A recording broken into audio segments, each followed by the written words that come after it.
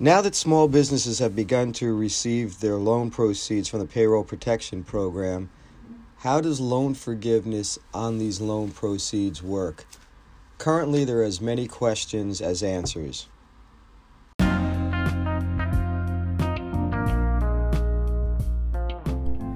Welcome to the Accounting Tips for Entrepreneurs podcast.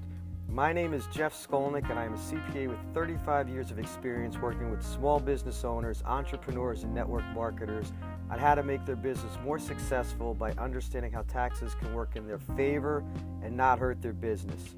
Each and every week, I'm going to come to you with short, quick, and helpful tips on not only how to make sure you are doing everything possible to minimize your income tax liability, but also how to create the income for your business that you truly deserve.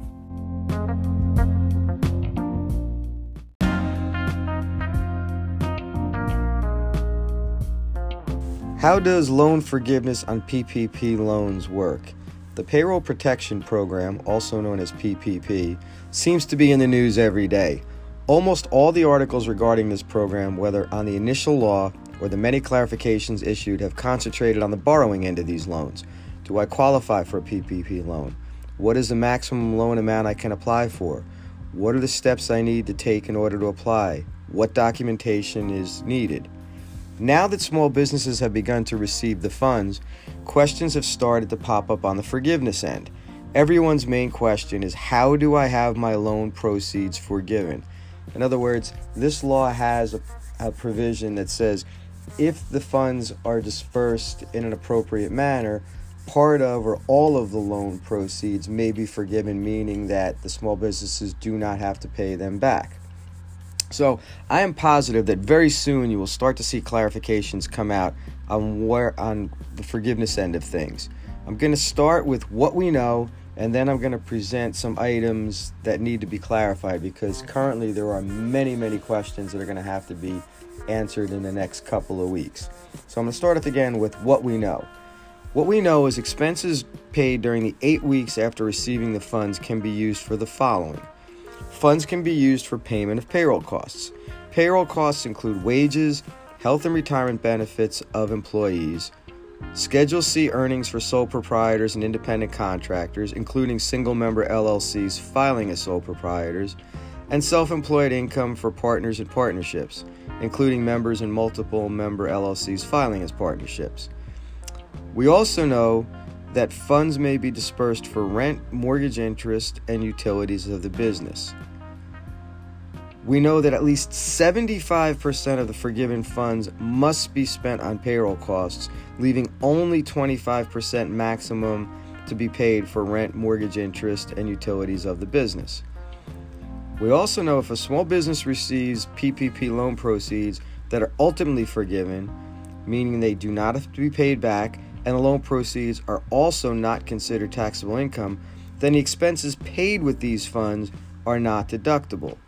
This rule is to prevent a double benefit of receiving money tax-free, let's say $20,000, and then receiving a deduction of $20,000, which you would use to offset other taxable income earned by the small business. So if a small business borrows money, pays expenses, and the loan is forgiven, they're not going to get a deduction for those expenses that they paid. And that kind of makes sense. The proceeds coming in aren't income, the expenses paid aren't a deduction, so the business has no income or expense. However, if a small business borrows money, pays expenses, but part of the loan is not forgiven, then the expenses paid by the part of the loan that is not forgiven, in other words, it has to be paid back to the SBA, those expenses would be deductible. So those are the things that we really know.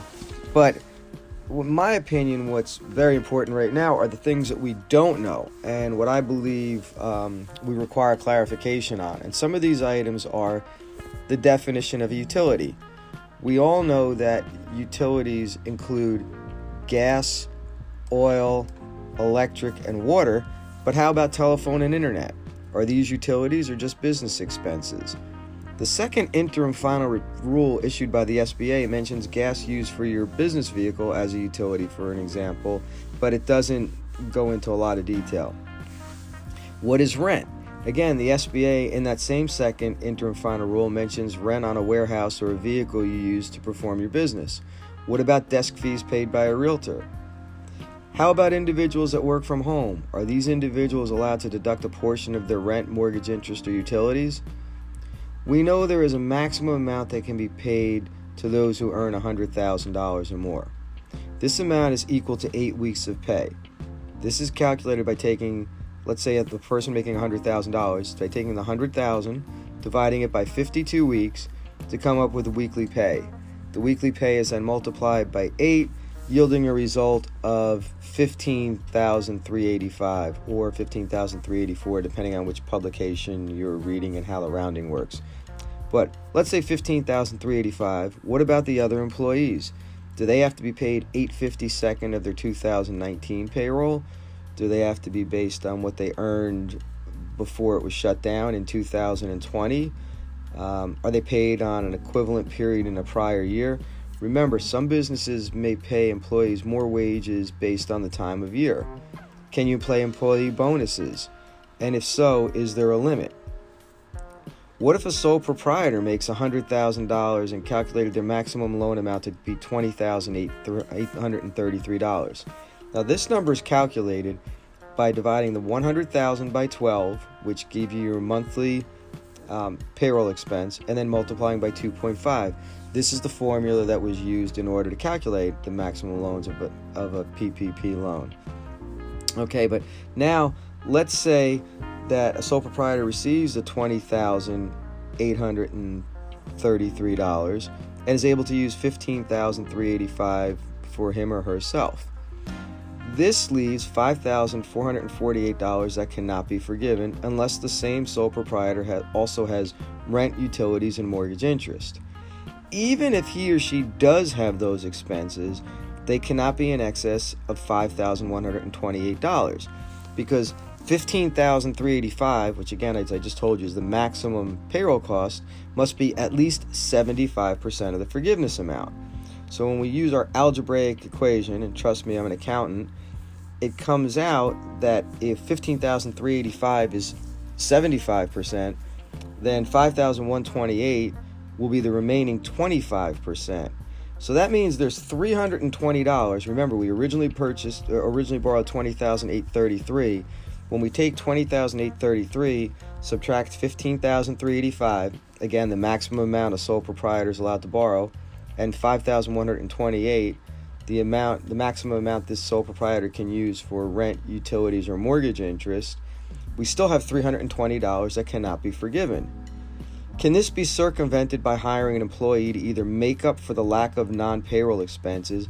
In other words, a lot of times sole proprietors, if they work out of their house, they may not have $5,000 of rent, utility, and mortgage interest, even if they're allowed to take a proportional share of some of their home expenses. So can they circumvent paying back this money by hiring an employee to either make up for the lack of these non-payroll expenses or just to increase payroll?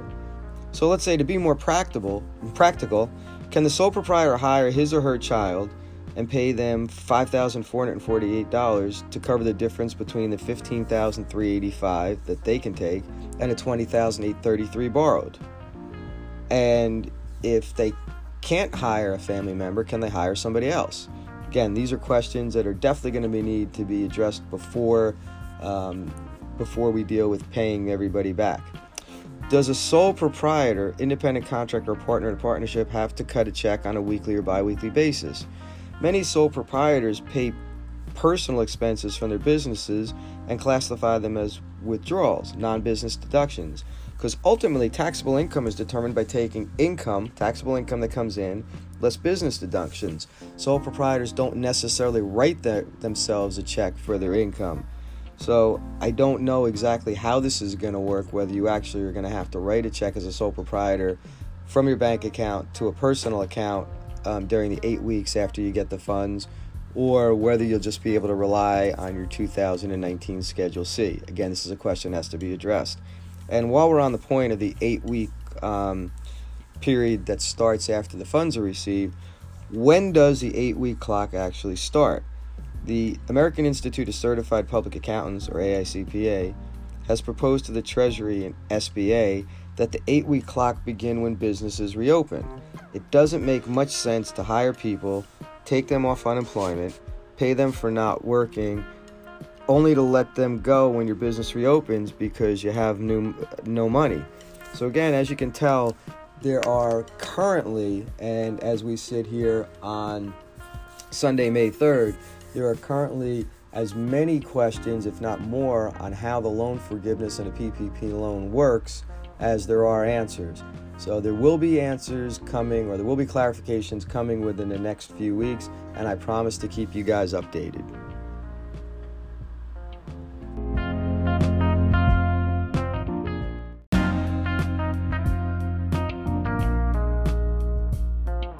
Thanks again for listening to the Accounting Tips for Entrepreneurs podcast. If you could please head over to Apple Podcasts, iTunes, or Spotify and leave me a 5-star rating and write a review. Also, please connect with me on social media.